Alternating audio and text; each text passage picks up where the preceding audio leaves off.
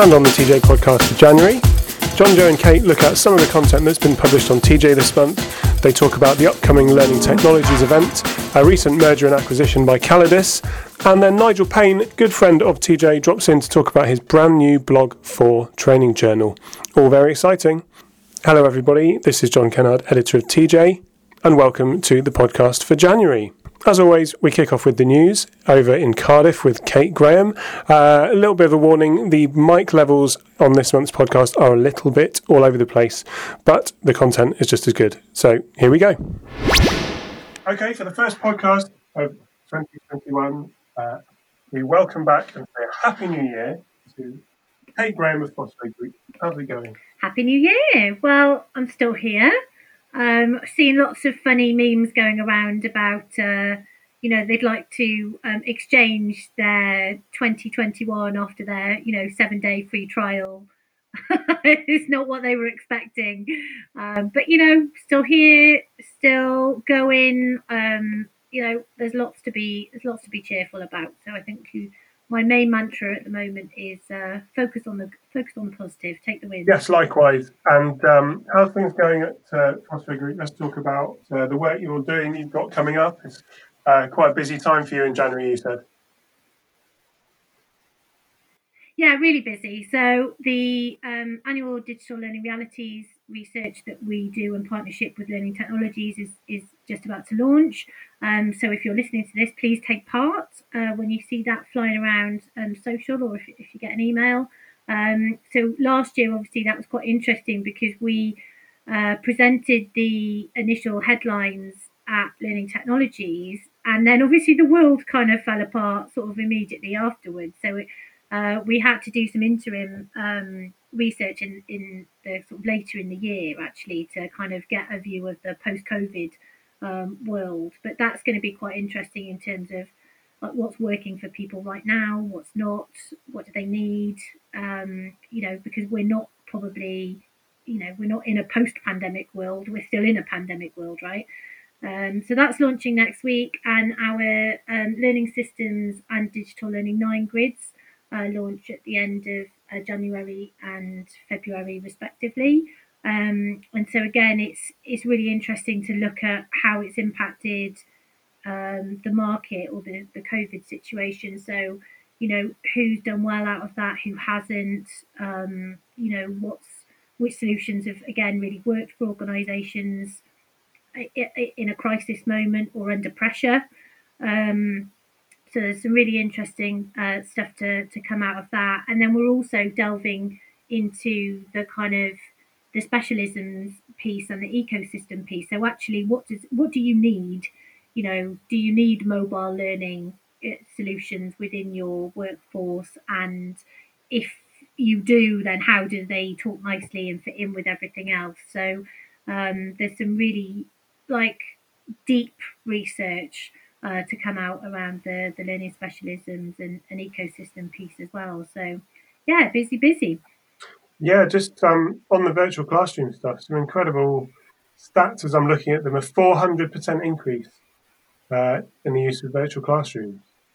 I mean, this research was obviously a bit of a no-brainer when Barco came to us wanting to have a look at it, and so it's a custom piece of research we did at the end of last year, and it's pretty much a no-brainer to see how the initial increase has happened. But I think the real story is when you start to unpack that and look at how it's being used, actually where sort of it's got potential and it's maybe being underplayed is in things like leadership development. It's never traditionally been used for that kind of thing, but people can't send their future leaders and managers off for 3 days in a nice country hotel anymore. So how are they adapting to that? And also like the 19 times increase in using it for coaching and mentoring. I think there's a really interesting piece there around these platforms aren't just about delivery. They are not just about content delivery. Learning is not just about content, right? We've had that conversation before. It's about coaching and mentoring. It's about feedback. It's about reflection. So getting away from just the training aspect, I suppose, I think is interesting. And then the piece that's really sparked a lot of interest, the stat that's really sparked a lot of interest from our new infographic, is the piece around Teams. So obviously the Microsoft Teams has been massively well adopted for virtual classroom purposes and remote learning purposes, but only 10% are finding it very effective. Ooh. So that's caused quite a lot of comment and debate. So I mean, actually, at the time we did the research, they've only just introduced breakout rooms. I mean, the quote from one of the qualitative conversations that I had whilst we were doing the research was, "It breaks my heart that Microsoft Teams doesn't have breakout rooms," right? And obviously, Jo Cook, who the listeners will know is pretty much the queen of all of this stuff, and she and I both agreed that Microsoft Teams is being used for this purpose, but that's actually not what it was designed for. So it's kind of unsurprising in a lot of ways that it's not being lauded as sort of massively effective, because it's not. It was intended as a collaboration tool, not as a virtual classroom platform. So it's kind of being squeezed into a corner a little bit. So yeah, it's really interesting. And I think the other kind of quote that really stands out for me was around, whilst we've been in crisis mode this year, so this is from a large corporate organisation that we spoke to, people have been very patient. So if they have to go somewhere else for their breakout session, or if there's lots of different links, or if it's sort of a bit bitty from an experience point of view, people have been very patient. But this head of L&D's comment was, there was a sense that in 2021 that patience might start to wear a bit thin, and so there's pressure on L&D to kind of improve that and make that as slick and sort of user friendly as possible. So it'll be interesting to check back in 6 months and see how some of that stuff changed. Yeah. Another thing that maybe, has undergone change last year, but may revert back or may not, or may kind of find some kind of happy medium, is the events world. Kate, tell us about what's happening with learning technology, something you're usually very close to. Yeah, well, it's really weird, to be here in January and not be prepping for, the physical show at Excel. So it's quite exciting though, because what Closer Still, so the guys at Learning Technologies, obviously, they still ran quite a few virtual events last year across some of their portfolio. So DevLearn, for example, what was Elliot Macy's learning event. There's a Comft and online Educa events as well, all happened virtually. So they've taken a lot of lessons from that. They've got like quite a cool new platform. So from, I believe the dates are the 15th to the 26th of February. There will be a kind of festival of learning technology happening online. Sounds like they've got some really good sessions, but also I think the key sort of difference is that it isn't just about what would have been conference content. So it isn't just a bunch of webinars sort of strung together. There's a lot more to it, and this platform kind of enables a lot more connection, conversation, online networking, and different kinds of sessions. So hosting kind of video chats and things like that. So really excited to see it in action. And it would just feel plain wrong to have nothing learning technologies related happening at the start of the year. So I'm glad that there's something happening. Remind us quickly of the dates on that. I believe it's the 15th to the 26th of February. 15th to the 26th of Feb. Our first event of the year. Very exciting. And so let's just talk quickly also about an acquisition. They are still happening. Calidus, the software company, has acquired Sapling to become what it calls a full human capital management software provider. So this market kind of quietened down a bit for obvious reasons last year, but Calidus seems to be going from strength to strength. My wife is a pediatric nurse. She did all her vaccine training to possibly convert to, she had her actual vaccine this morning, and she did a lot of training to hopefully support other staff in the coming weeks, and it was all through Calidus. They have got quite a large contract with the NHS, so it seems they're doing okay. Yeah, historically, they've always done work with the NHS. Actually, I mean, many moons ago when they were E2 Train and I was there, they always had got sort of strong links into the NHS. But yeah, it's an interesting one. They have been looking to build out more away from just the learning side. The kind of the talent and performance piece of their portfolio has been building over the last few years.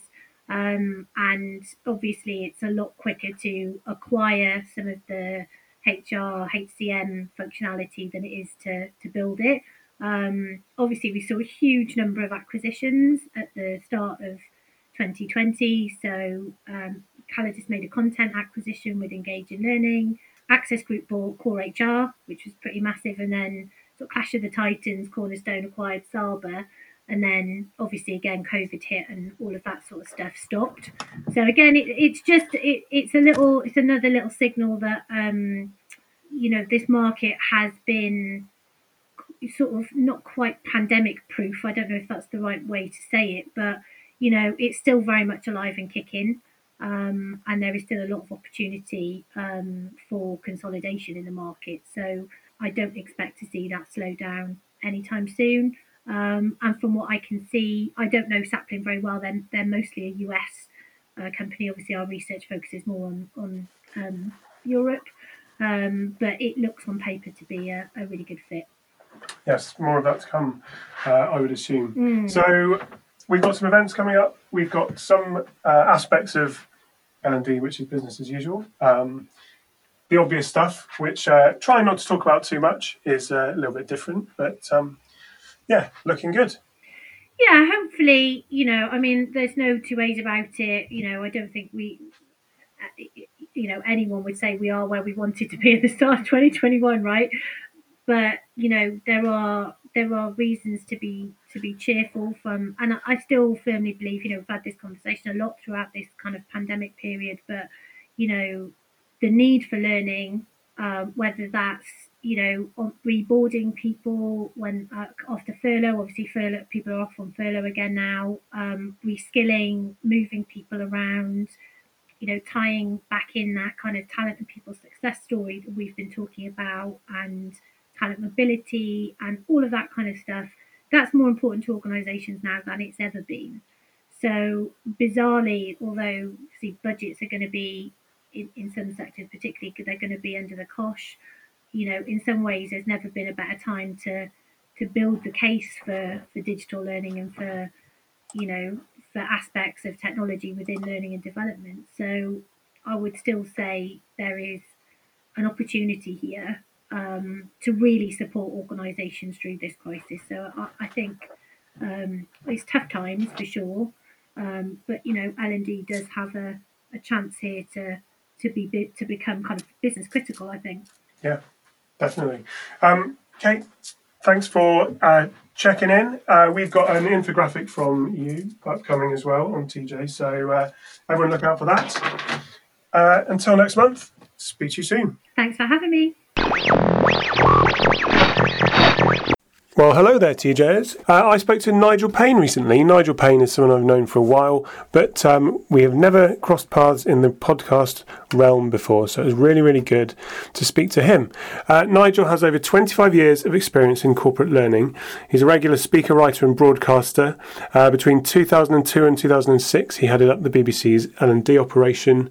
A man of incredible experience, and he teaches on a doctoral programme at an Ivy League university in America. He's written 3 books. He presents Learning Now TV, of course, on a monthly basis with Kate Graham, co-host of the podcast. And he does another weekly podcast with Martin Cousins, who's someone who TJ is involved with from time to time as well. So he's been on my radar and TJ's radar for a long time. It's great to get his opinions on a variety of things, but mostly we talked about the fact that he's starting a blog for TJ, which is very exciting. And we also talked about how his 2020 has been and how he's very hopeful for next year. So do sit back with a cup of tea and enjoy. Some people have been able to use the lockdown periods that we've had over 2020 as incubation periods for ideas. I've seen a lot of people publishing books and the like, and using this time quite creatively. Have you had a creative 2020? Hi, John. It's good to talk to you. Kind of. I started off because in about March, I think second week of March, I looked at my calendar and literally everything was just wiped off the face of the earth. Everything that was there. And I had a really busy, exciting year. I was really looking forward to 2020. And I was going to some new places, like I was going to be going to Mexico 3 times to work with a whole bunch of companies in there. And everything just disappeared. And I went to about 2 weeks of deep depression, I suppose, just not really focusing and thinking, what am I going to do? I'm going to go bankrupt. How am I going to feed myself? And astonishingly, I gave myself a good talking to and said, this is ridiculous. There are huge advantages in not having to be in places and being able to connect in different ways. And funnily enough, the year came back slowly, steadily, differently. It came back. So I'm incredibly busy. It's been really busy for the last 4 or 5 months and will continue that way right the way through to early next year. So I've enjoyed it, I think, in retrospect. And there are some things that I'm doing that I could never have contemplated. One little thing, which has got absolutely nothing to do with work, is that I've got an 8-year-old grandchild, and I was really worried about the fact that I wasn't able to go. She's in Australia. I wasn't able to go to Australia. That it would be a breach between us because I'd always been very close to her. So I said, let's just read a book together. How about that? I'll read to you in my morning, her afternoon. And she said, all right. And I thought, well, if we get through one book. So I picked a really short book to start with, and we read it. And she said, can we read another book? And I said, yeah, I'd love to. So anyway, since April, I've read virtually every day at 7 a.m. to this child. And we're now on our 11th book. Now, that has been a joy and really interesting for me, and communication with her, intense communication with her that wouldn't have happened otherwise. So there are some definite upsides. Plus, I've been able to do some research, and I've worked my way through academic libraries online. Some books I can't get, but there's a lot of stuff I can. So I've been writing, thinking, contemplating, and working, doing lots and lots of online communication with people. And in groups, I'm teaching on a doctoral program, which was face-to-face, switched to online. And I'm kind of into it now. I've settled down. I feel I know much more what I'm doing. And I've learned to pace myself. I always do a piece of exercise first thing in the morning. I'm doing some Wim Hof breathing every morning. I read to my granddaughter every morning. So I kind of prepare for my day and then get into it. And I'm trying to stop at a reasonable time in the evening, so I'm not working till midnight. And it's been terrific. And I've also spent more time with my wife than I've ever spent continuously for maybe 15 years. And I think she found that more of a culture shock than I did. I kind of got used to it. She kept saying, "Are you still here?" And I said, "Yeah, I'm still here, and I'm not going anywhere." So it's been a very interesting, challenging, but full of learning for me. Yeah, good stuff. It's good to hear positive stories about how people have been spending their time, because it has been a challenging year for a lot of people. Very excitingly, you're starting a blog for TJ. So tell us a bit about what you'll be talking about there. Well, I really want to get at things that really struck me. So I want to get at things that are challenging, things that are not obvious, and things that will be useful to TJ readers. So it's not going to be just, there's an interesting piece of software which I looked at yesterday. It's going to be, this is going to change the world. And they might be bits of philosophy, it may be bits of technology, it may be ideas, and it may be what other people have done that I think is really groundbreaking. So it's about groundbreaking stuff, things that really excite me. And I'm going to share those with you regularly.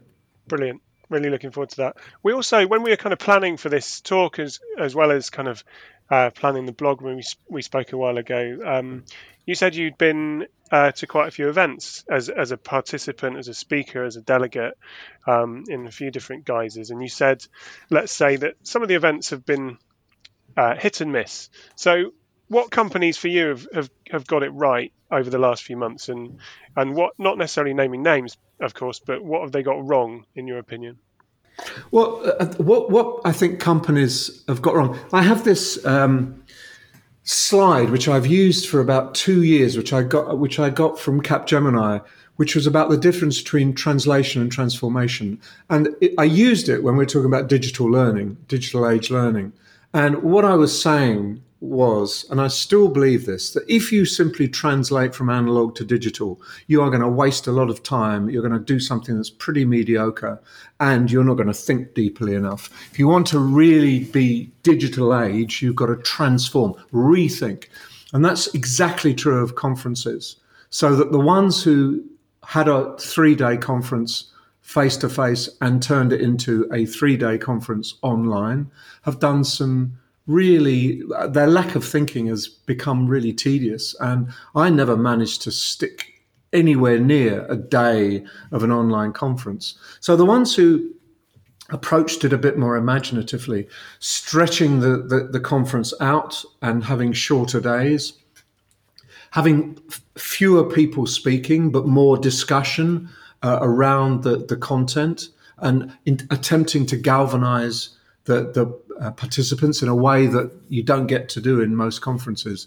And those that mixed different modes of learning, like Will Tolheimer's conference, which went on for 6 weeks, and I didn't sustain the full 6 weeks. That was a long time. But what he did was he combined a learning platform where participants or the speakers created an hour's learning material, not a presentation, which was available asynchronously, backed up by synchronous discussions and then synchronous debates and a few ideas that had emerged in the course of the conference. So it didn't have a huge number of people, but the ones who were there were really dedicated to it, and they kept popping up again and again. So it was a real mixture of what could be done differently given the opportunities using the technology that we have available to us. And I think that's the ones that I'm most impressed by, the people who've had a think about how they can redo, reimagine and transform and not just translate. Because hours and hours, I have spent hours and hours continuously online, and it's not a great experience when you just go from one person to the next person to the next person. It really isn't. So they're the things that I've noticed going over the last 6 or 8 months. I've just got one more question, and it's a bit about some of your recent work, actually. I've seen you speak at events over the years several times about leadership, but also about learning culture and what goes into that. So, I mean, the world's obviously changed a lot. Let's look to 2021. And what do you think next year will bring to learning culture and maybe workplace culture more generally, do you think? I think that's a really interesting question. And I have to make sure I don't bore everyone by going on and on about it. But in some ways, what's happened in the last 6 months has not been anything particularly new coming in, but that everything that was a tendency has been accelerated. So that my learning culture model, whereas what I'm saying is you really have to create the right conditions for learning culture before you bother trying to implement learning culture. It's a waste of time saying tomorrow we're all in a learning culture and we're all going to really learn and share when everything in the organization is screaming at people saying, don't do that, you'll get fired, it's too dangerous.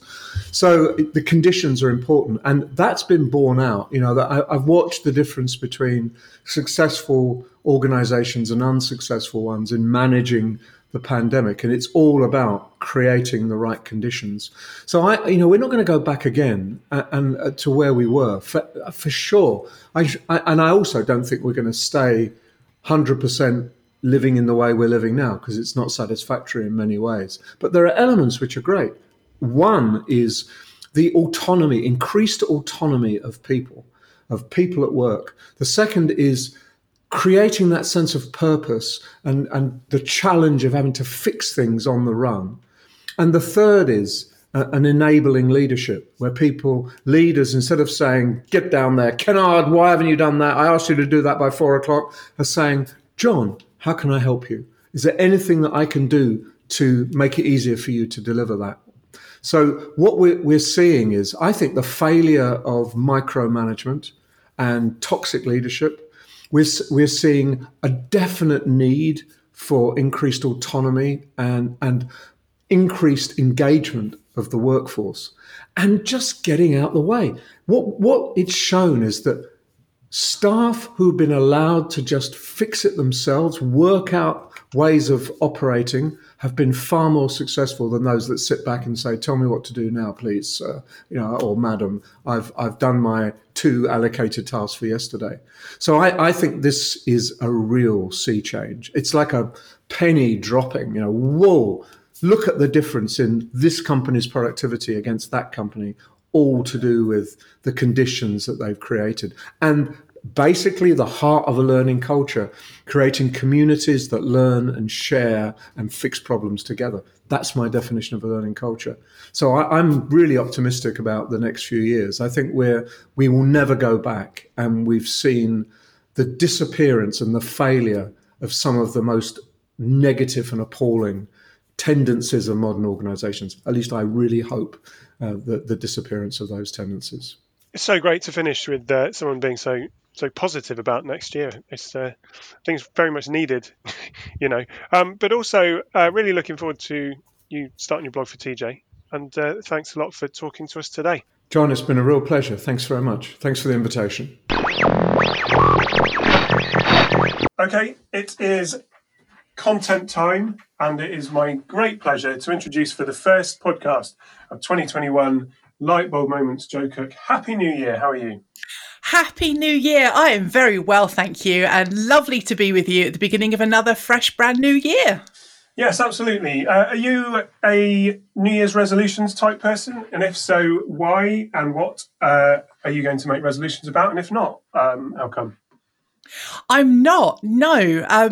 I never really have been, because I think the trouble is they can be a bit of a one-hit wonder. That's probably not the right phrase, but you can be like, yay, January, resolutions. And then by the mid-January, you're just like, nah, give me the wine, give me the cake, give me the TV, whatever your thing is that you're trying to avoid. And what I've tried to do over the last few years instead is just have a more consistent, which is not a keyword that I use about myself very often, but a more consistent approach to personal development, which I find, that little and often kind of thing is perhaps more impactful for me personally, but for other people it works, and that's really cool. Yeah, I tend to agree. I'm not really a resolutions person, although I do kind of get swept up in it because a lot of other people do it. I am doing Dry January during a lockdown. Oh, well done. Well, during a lockdown, is it a good idea? I don't know. Maybe it is a real test. Well, there's lots of comments kind of on the 6th of January, 7th of January. People are going, well, there goes Dry January. Yeah. With world events as they were, people kind of giving up on that. But I did Veganuary a couple of years ago. So I did do that, even though it wasn't a resolution as such. Well, I'm doing Pescatarianuary, as I like to call it. And as no one else seems to call it. So we are, me and my wife are not eating meat, but we are eating fish and generally trying to eat more healthily. For the first time, we're going for one of those subscription food box things. We're using HelloFresh, but there are plenty of other brands out there that do a similar thing.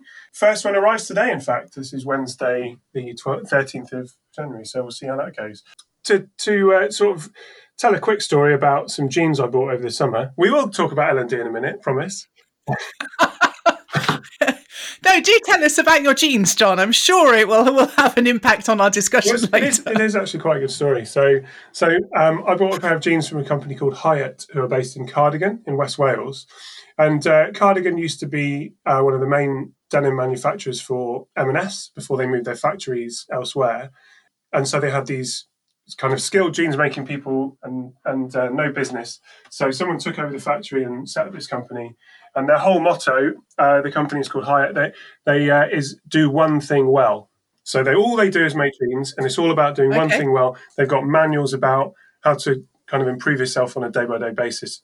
The book's called 1% Better. And I think that's a really good, if we could talk about the bigger picture of kind of specialism versus generalism and all that sort of thing.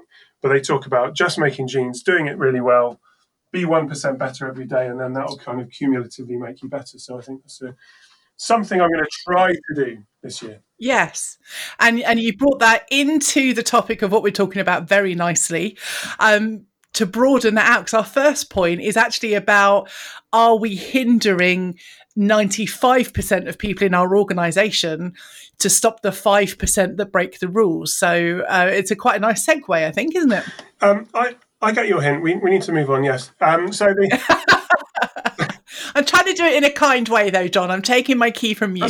That's good. I thought it was a good segue. So yes, the first piece is called "Are You Hindering 95% to Stop the 5% That Break the Rules?" by Stephen Van Bellingham, who is a thought leader, speaker, author on customer engagement. He has a new book out called "The Offer You Can't Refuse." But yes, the piece is about essentially. He kicks off with a story about visiting Evernote, the tech startup, note-taking and creativity tool. Do you use Evernote, Joe? Do you know? I don't know. I have played with it, and I know of the genre. I used to do a lot of GTD or get things done stuff, and I know it's good for that. And lots of people absolutely love it. So really good. Yeah, I used to use it. I have actually moved away from it, but when I did use it, it was very useful. Anyway, he talks about Evernote, and he tells quite a funny story about going to their offices and seeing a vending machine. But it wasn't full of drinks, snacks, etc. It was full of tech items like mice, not sure. Yeah, I noticed in the article it said mouses, and I was like, Anyway, carry on. I'm going with mouses. I don't like mice. And so the idea was that employees could go up to this vending machine and get the items of the tech accessories that they needed, keyboards, etc. And someone said, well, how do you know that they're not just going to rip things off? And they're like, well, we just trust our employees, which is... the whole article hinges on trust, basically, but also the idea that rules are made for the people that the very minor portion of employees in the workforce that break them, rather than setting your company up to say, well, this is what we can do. These are the rules to kind of empower you to grow or to think or to create and these sorts of things. So I think it's a really good, positive way to kick off January, really. Yeah, because in that story, the guy who asked the question of what happens if people steal this stuff, they asked how you do it in your company. He goes, there's a process that involves IT support teams and line managers and department heads and finance have to sign it off and blah, blah, blah. And I'm pretty certain everybody will groan and know that they've had some version of that experience in their work or personal life somewhere. And you just think, I just need a new keyboard. It's like the W key doesn't work. I need a new keyboard. And just to be able to go and do that just removes all that stress, all that time of all those people involved, the processes and all of that, and the cost of that, mental, physical, and literally financial cost. So I loved this article. Good stuff. Yeah, me too. And I'm going to just finish wrapping up talking about this piece with the quote we pulled out, actually. I don't think it can really sum it up better, which is Stephen says, a culture of building processes and procedure for the 95% and making life as easy as possible for the good people is the kind of change that will help you succeed. Seems obvious, but worth repeating. Yeah, really good. And actually following on from this is another piece, why organisations need to hire a hybrid working support officer. And this is by Frank Weishaupt, who is the CEO of Owls Labs. And it kind of takes that idea about trusting people, and it picks up on, we didn't talk about it in that 95% article. There's a bit in there about home working as well. And I can't remember, I'm sure I must have shared this on the podcast before, but years and years and years ago when I was working, there was occasions where I would work from home for whatever reason.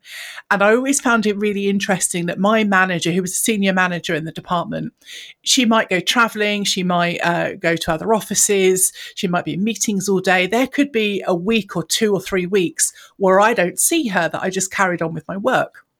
But on the days where I wanted to work from home or had to work from home for whatever reason, I had to send her an email in the morning saying, I'm going to work on XYZ today.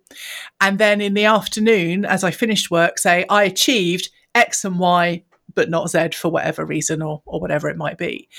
And that was a trust issue.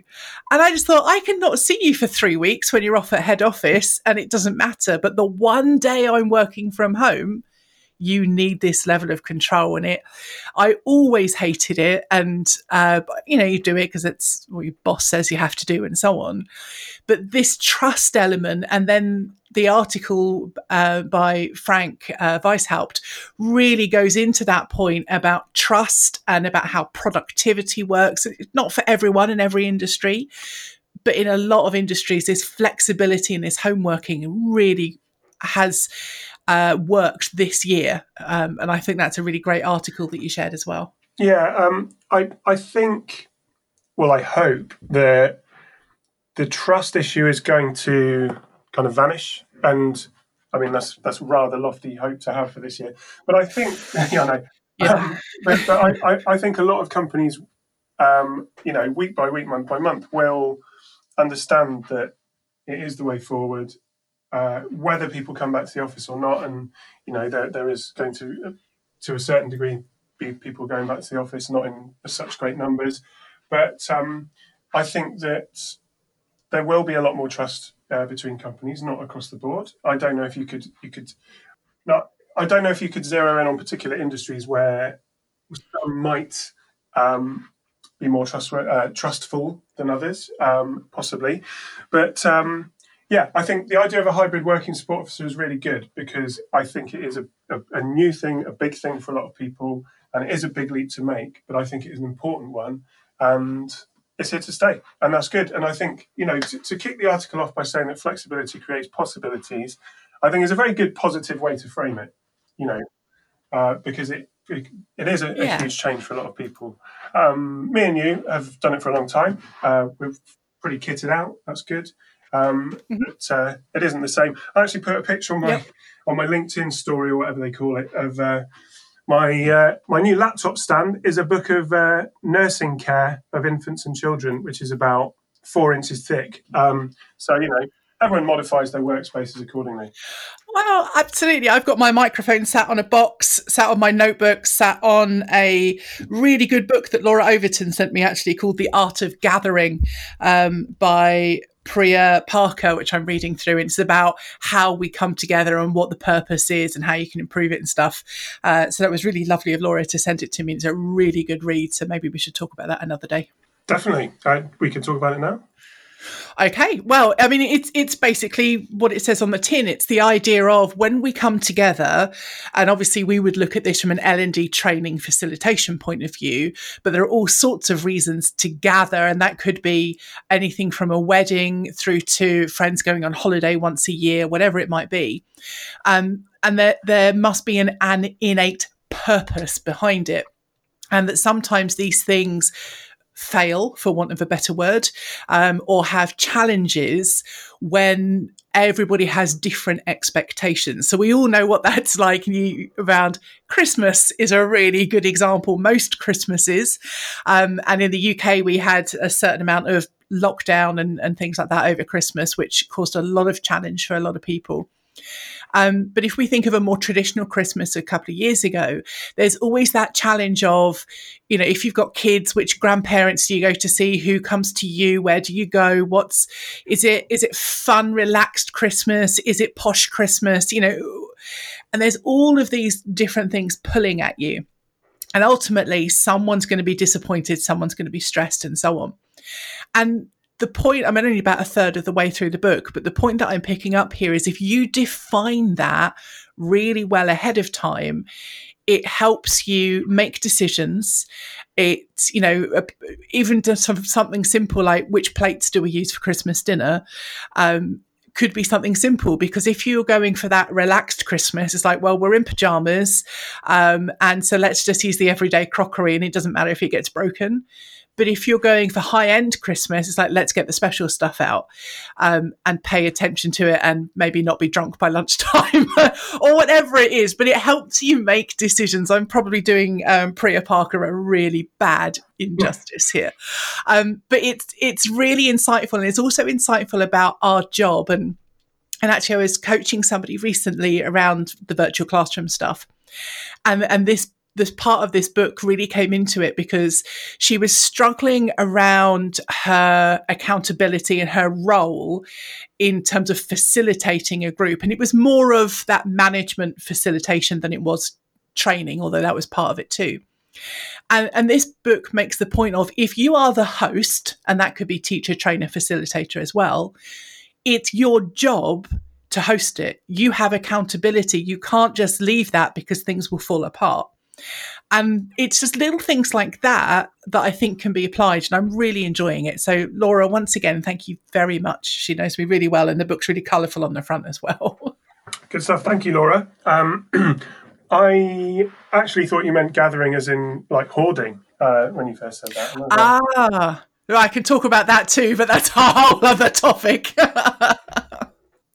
But rather than talking about hoarding and cluttering, because that would be a very long conversation, let's have a look at our last piece that we want to do, John, which is about trends, isn't it? Yes, 5 HR trends to watch in 2021. This is from Deb Muller, who is founder and CEO of HR Acuity. And this is kind of in line with our decision to expand the remit of TJ a little bit, which we've been doing for a few months anyway, but to focus a bit more on the kind of the HR side of things and the talent side of things, not so much recruitment, but certainly the work that HR does within the business rather than the stuff it does outside. So well, L&D is so often part of HR, or at least alongside HR, not for every business, but I think it makes absolute sense. We work hand in hand so often. Yeah, I think so too. And this piece is kind of something to look out for. They're always good to publish these at the start of the year, and then maybe at the end of 2021 in December, see actually how accurate they were. But so Deb's HR trends for this year, I'm just going to go through them one by one, then we can talk. The strategic elevation of HR and employee relations will continue. Community and collaboration will become even more critical. Communication will be vital. Pretty undeniable. Data will drive greater accountability, and companies will move from commitment to action on DE&I, which I'm assuming is diversity, equality, and inclusion. Joe, any of those jump out at you? Oh, I really liked, all of them.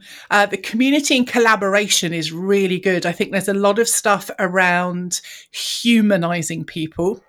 And ironically, I was just chatting before we came on a podcast with somebody about humanizing things like numbers. There was a tweet that I saw about saying, well, there's so many thousands of people in the UK have died from COVID, and it was 80,000 or something. And you think, oh gosh, that's an awful number.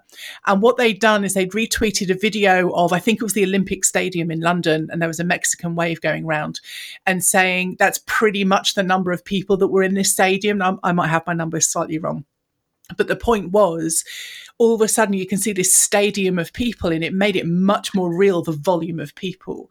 So that idea about humanizing our communities, the work that we do together, how we connect with each other, and a lot of that obviously is remote, as we talked about just now, I think is really, really good. And that elevation of HR and employee relations and the work that L&D do, and the continuation of that is really strong too. I do agree with all that, but I find it interesting that point number 4 about data and the greater reliance on and leveraging of data is kind of in opposition to the idea of humanizing for me a little bit, which doesn't mean they can't work together and will be part of the same strategy or whatever, but kind of you're taking data points and bringing them to life, as it were, by using the Olympic Stadium example, when that's kind of doing the opposite of what data is doing, which is taking human stories and then kind of crunching them and turning them into graphs.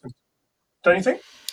Well, yeah, I can see at a certain level, I think you're right, because that's what data does. Data is about numbers and trends and amalgamation and analysis.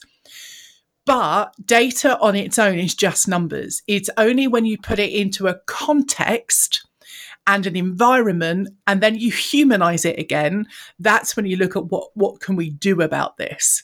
And I think that's what we're looking at here. I mean, in the article, it says here, HR leaders are looking for data that helps them identifying positive or negative results linked to individual leaders, regions, or initiatives. And that's the important part. That's the context is, if Bob, the leader, has got an amazing result here about something, well, what's Bob doing? Well, how is he doing that? And how can we get that out to everybody else so that everybody can have that positive impact? And I think it's the bringing of those two things together, which is the key part. Yeah, I agree. Interesting. I pulled out a quote actually from that very same paragraph, which is about predictive analytics. Predictive analytics can assist HR with identifying issues before they become widespread, improving accountability and consistency, which, predictive analytics is something which I guess it's been a buzzword for a while. It's been a popular term for a long time, and it's always been, featured quite highly on Don Taylor's L&D survey, which he does around kind of the winter time at the start of the year. But it's something that goes on in the background, and it's something that is, say, a feature of the AI that sits underneath your HCM system or something like that. And I think if it can find out where bottlenecks are or where performance can be improved and things like that, then great. And I think that, of course, data is going to play a big part. But like you said, it's about context, it's about what you do with it then and how you can rehumanize it. It's a word I've just created there, Jo. I'm loving your work. Okay, so that was the 3 content pieces from the month, but we're just going to talk about your passion survey quickly. Jo, yes. Talk to us a bit more about that. Tell us about your passion survey. So I think I mentioned this on a previous podcast.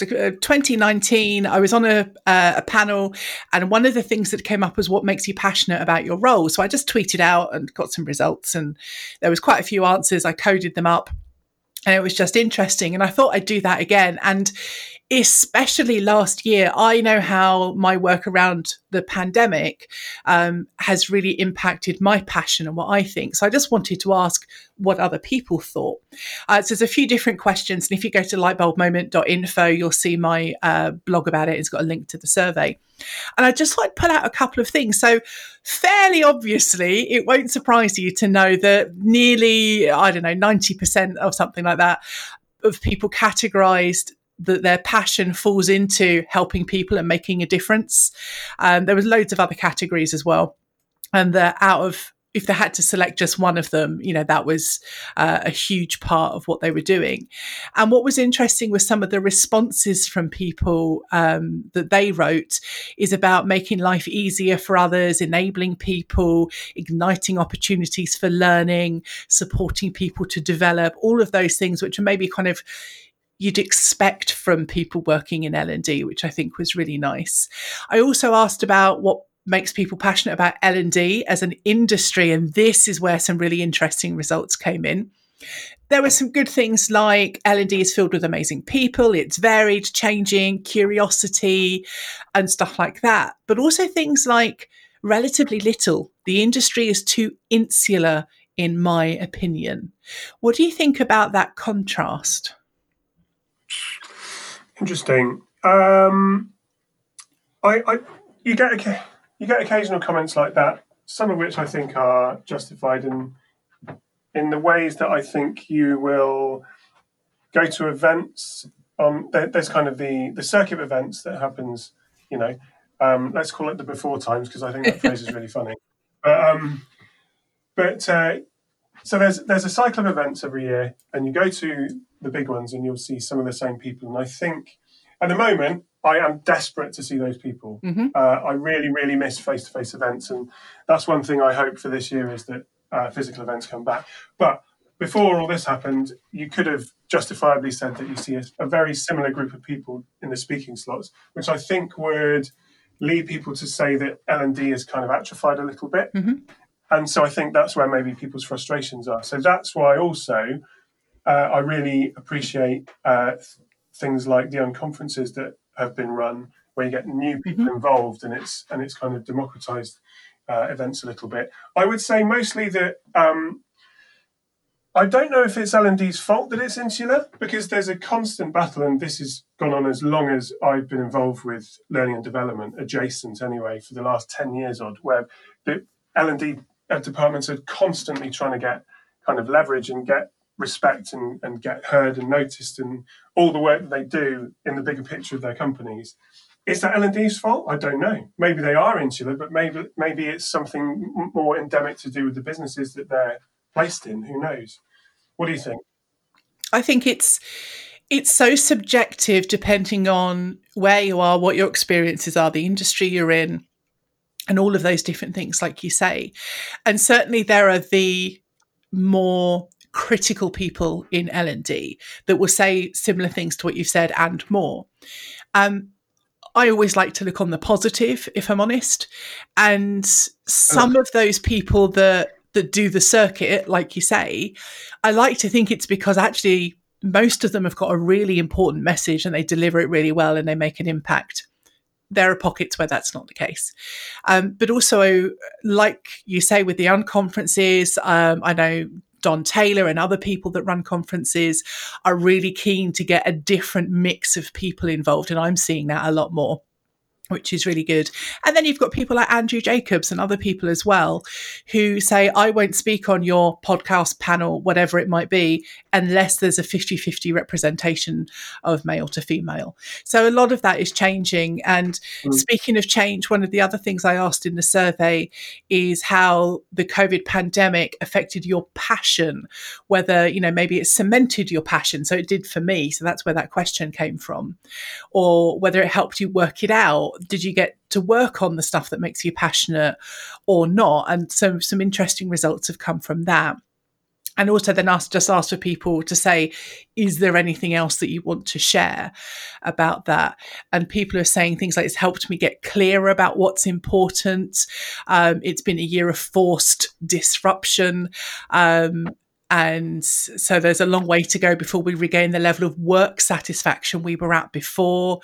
Somebody else said, I've been lucky that my business has just flown. So, as with all things such as wars, for instance, some businesses and people will thrive, other people won't. And there's lots and lots of really interesting things to share in here. And I'll write some stuff about it for TJ if you like, but also I will share all of the data that comes out of that as well, so that people can see the raw information if they want to. Yeah, really looking forward to seeing the results of the survey, Jo, and would love to publish something about it. Okay, that's enough. I think we're going to cap it there, but it's been brilliant to talk to you, talk about the content, talk about the survey, and looking forward to next month where we are going to be talking about how to say no. That's going to be an interesting article. Workplace trends, the digital revolution, boardroom diversity. I've got an interview with the co-founder of Instagram about their learning strategy, which is kind of exciting. Yeah. More exciting stuff as well, which I'm not going to share right now, but everybody's been good already. Well, you've whetted my appetite, let alone anyone else. I'm looking forward to it, John. And on that note, John, lovely chatting to you and see you next month. See you next month. Yay! Oh, that was really good, I